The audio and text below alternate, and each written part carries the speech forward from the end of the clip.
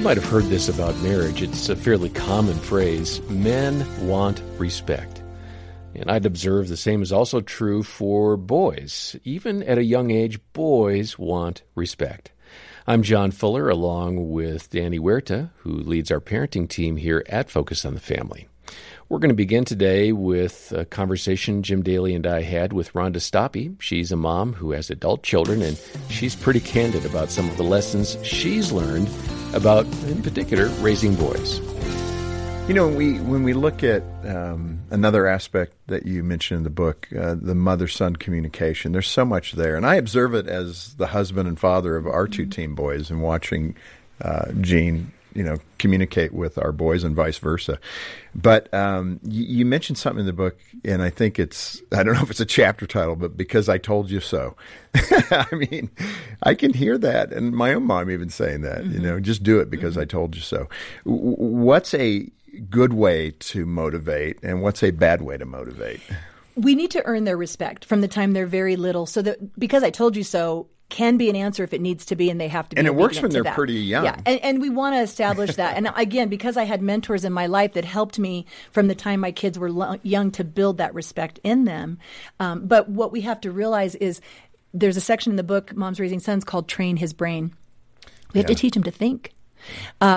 My son-in-law worked at a Christian college down in Southern California, and he said the kids that were raised in a really secure Christian home, but were kind of in a bubble, that maybe never had the internet, never had video games, were homeschooled, all of those things, left their home doing very well, but they did not know how to self-discipline. They did not know how to discern. We're not trying to raise perfect kids. We're trying to raise kids who know how to recover when they make a mistake or when they sin. Yeah. The normal Christian life is we sin.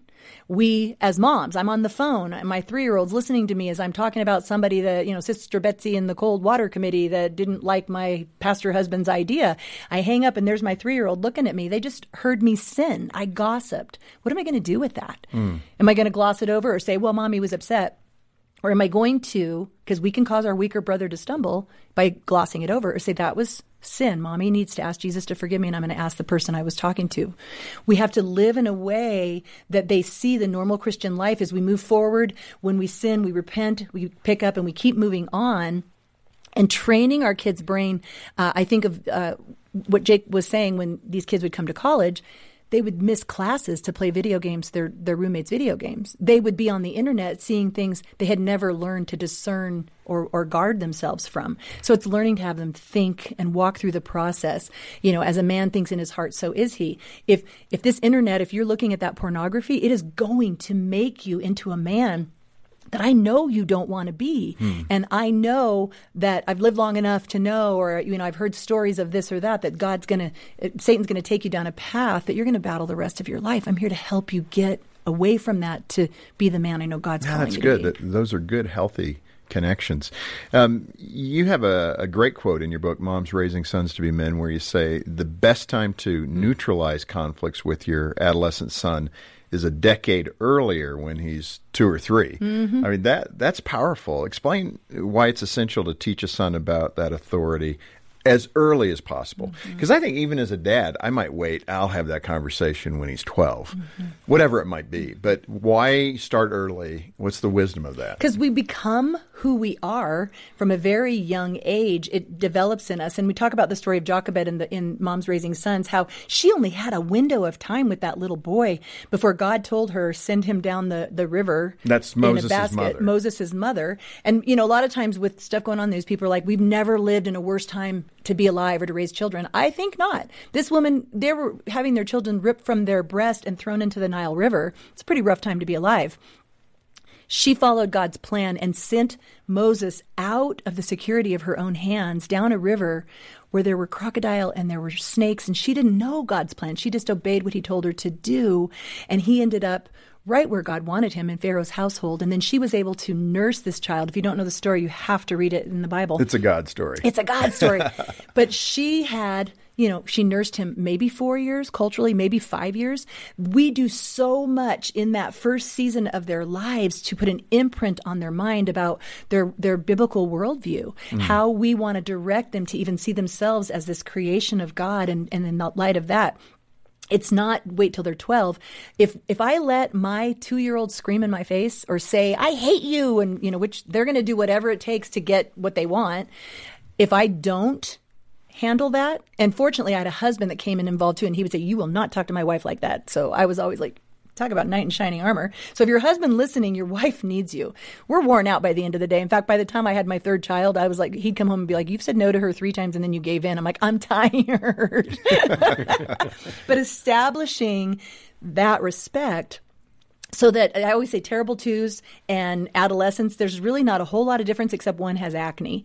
Otherwise, they're doing the same, trying to get their way, trying to get their independence, and we have to learn to establish it when they're young. And if you're listening and you didn't, it's never too late to apply biblical principles to parenting. And that's why I wrote Moms Raising Sons to Be Men, to give you the resource you're looking for, the mentor that you had hoped you had. And I would like to say about mentors, if you're an older mom, we need you to step up. We need you to be a mentor. Yeah, no, that's all good.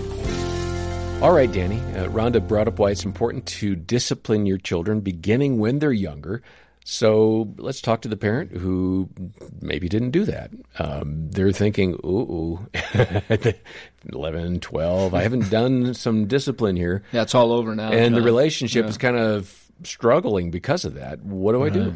Yeah, no, I mean, it really, that happens quite frequently, especially with parents that are more the peacemaker type. They just want everybody to get along, and they wish that would happen. And then you notice that the cute things when they were younger turn into not so cute things when they're older. Yeah. And that makes it really challenging. And so just be encouraged by the fact that you can press a reset button as a parent at any time. And the way to do that is to go straight to your child and say, hey, I'm pressing the reset button. It looks like there need to be some changes, and I want to make sure you understand that. I want to respect my role as a mom or dad to you, and I want to guide you well. And I don't feel I've done that well, so I'm sorry that I haven't done that so far, to let you know how to have stop signs and yield signs in your life, and to learn how to respect people well.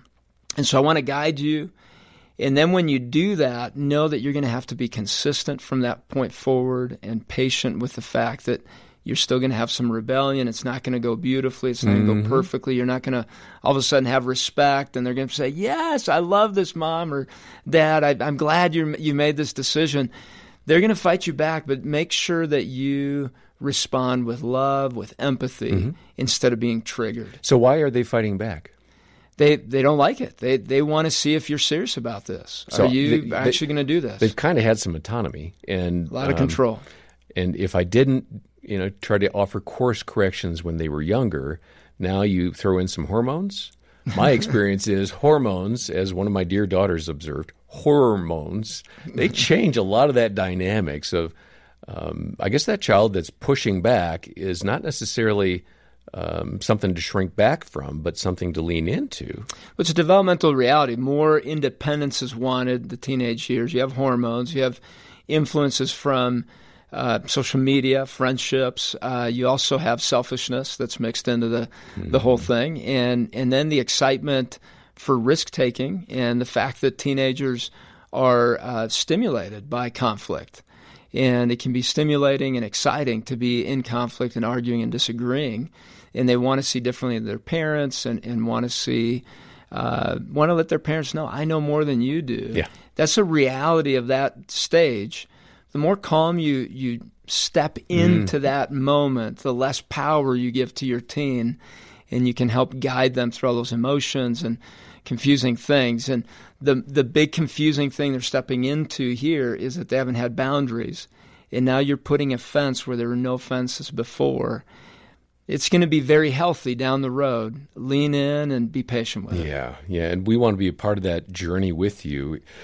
Focus on the Family has all sorts of resources. We've got articles, videos, podcast episodes, full broadcast episodes, lots of things for you in this part of kind of a messy parenting stage. Stop by the website. We have some great articles for you. One is by Julie Slattery. It's called The Good Enough Mom, and it really does augment some of the content we've heard today. We'll link over to that. And then the basis for the conversation with Rhonda Stoppe today is her book, Moms Raising Sons to Be Men. We're making that available when you donate today, either a monthly pledge or a one-time gift of any amount to the Ministry of Focus on the Family. If you've benefited from kind of the drip irrigation, the ongoing encouragement we try to offer you through these podcasts, then please donate, make a gift to help others benefit from this content as we spread far and wide. The podcast is growing in audience, and your word-of-mouth advertising, if you will, and your financial support will continue to help us grow. Again, you'll find all the links for that article for ways to donate and to get a copy of Moms Raising Sons to Be Men. All of that is in the show notes. We'll hear more from Rhonda Stoppe next time. For now, I'm John Fuller, and on behalf of Dr. Danny Huerta and the entire team here, thanks for joining us for the Focus on the Family Parenting Podcast. You know that situation your family's facing? It's okay to ask for professional help. Focus on the Family's Christian Counselors Network can confidentially point you to a trusted therapist near you. We've been connecting families to verified Christian counselors for more than 40 years. Find a way forward for your family at focusonthefamily.com/gethelp. That's focusonthefamily.com/gethelp.